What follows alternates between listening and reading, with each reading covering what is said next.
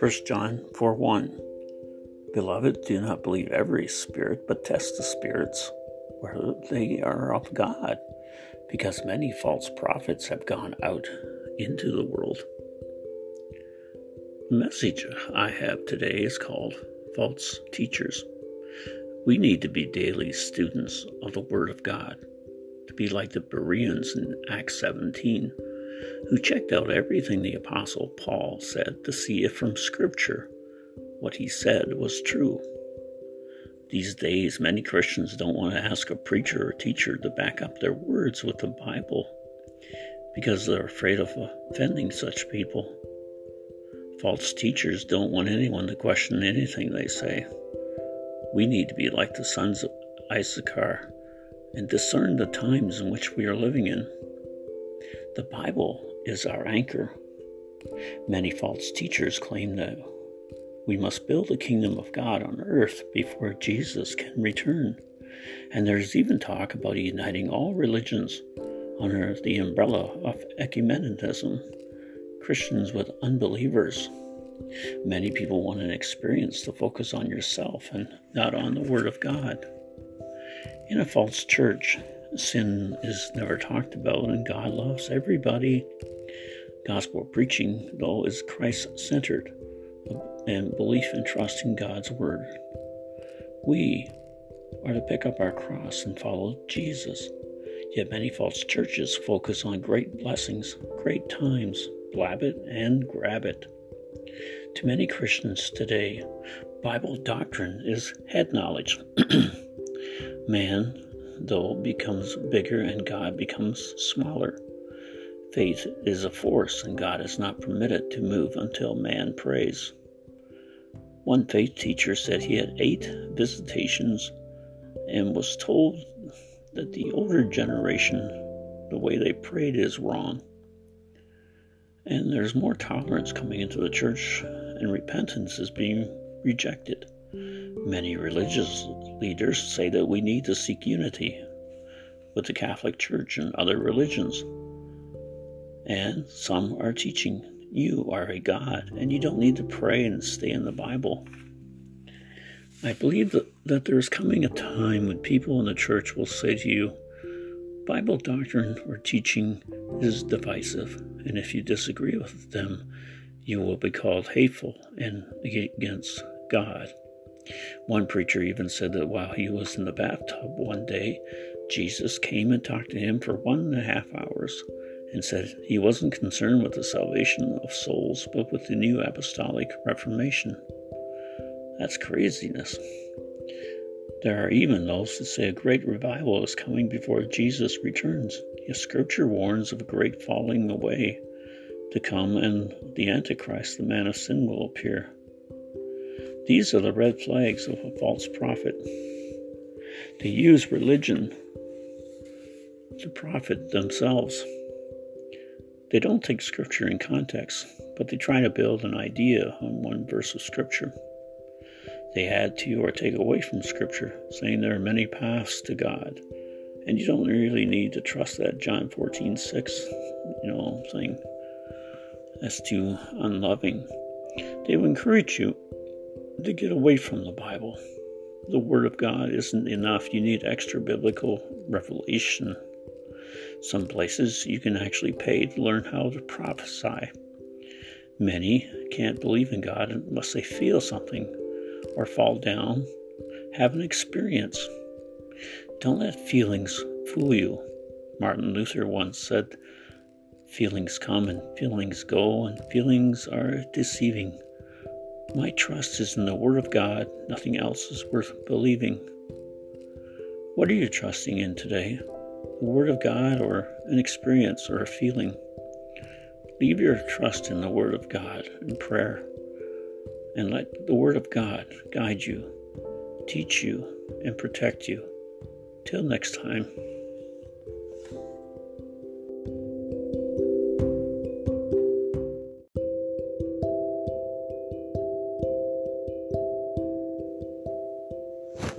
First John 4:7-9.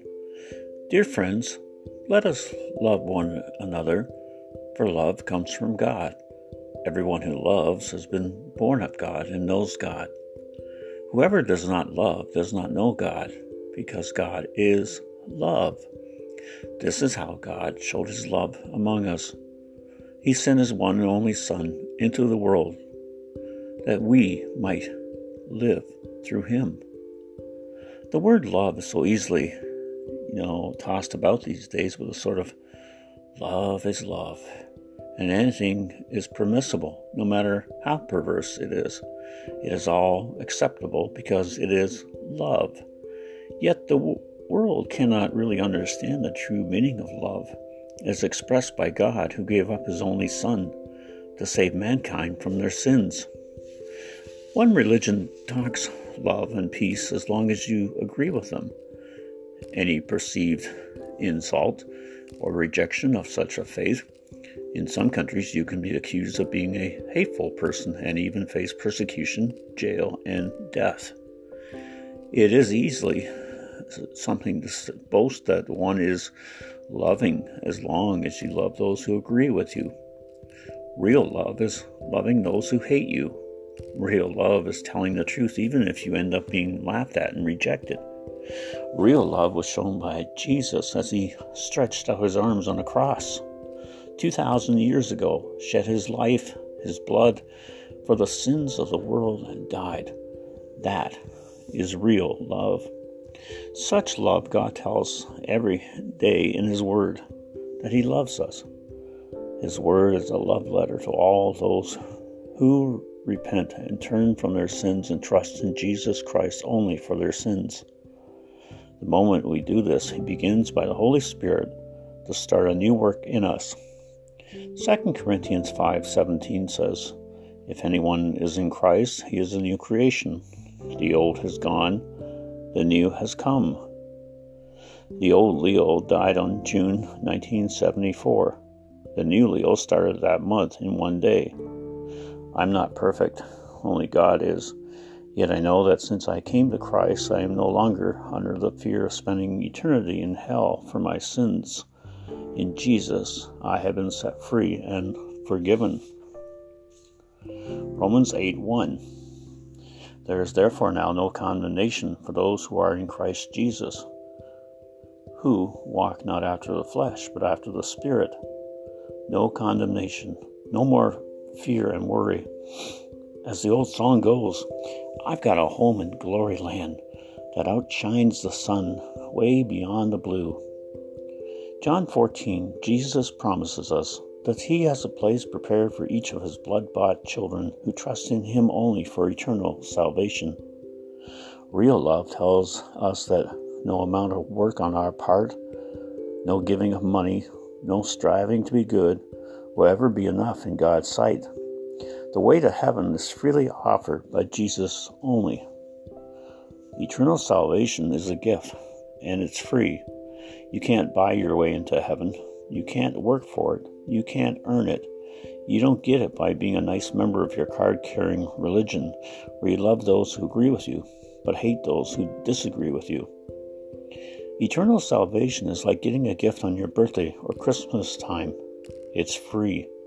Romans 6:23 says, "For the wages of sin is death, but the gift of God is eternal life through Jesus Christ our Lord." There's an old story about a young man who had served in the Vietnam War and was coming home after his tour of duty. He called his mother, from the airport and said that he had a friend he was bringing back before he moved on. His buddy had suffered a bomb explosion. He had one eye, a scar from the right side of his face to his neck. His left leg was gone as well. The mother stopped him and said on the phone, "Son, we love you. Can't you just put your buddy up in a motel? You know how we feel about that war. If such a man comes, what will the family and the neighbors think?" And my bridge club is this weekend. The son hanged up the phone, and his name was Billy, and Billy, she kept yelling, Billy, why'd you hang up? And she was upset. A few hours later, the police showed up at the front door.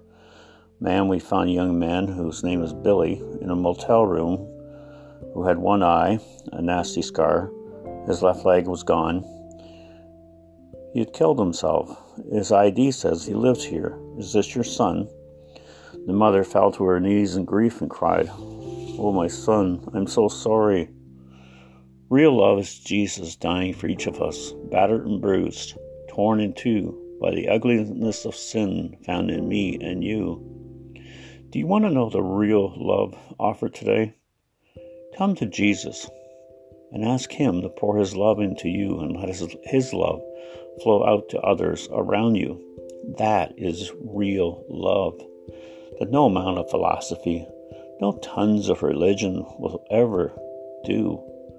Real love is Jesus only. Till next time.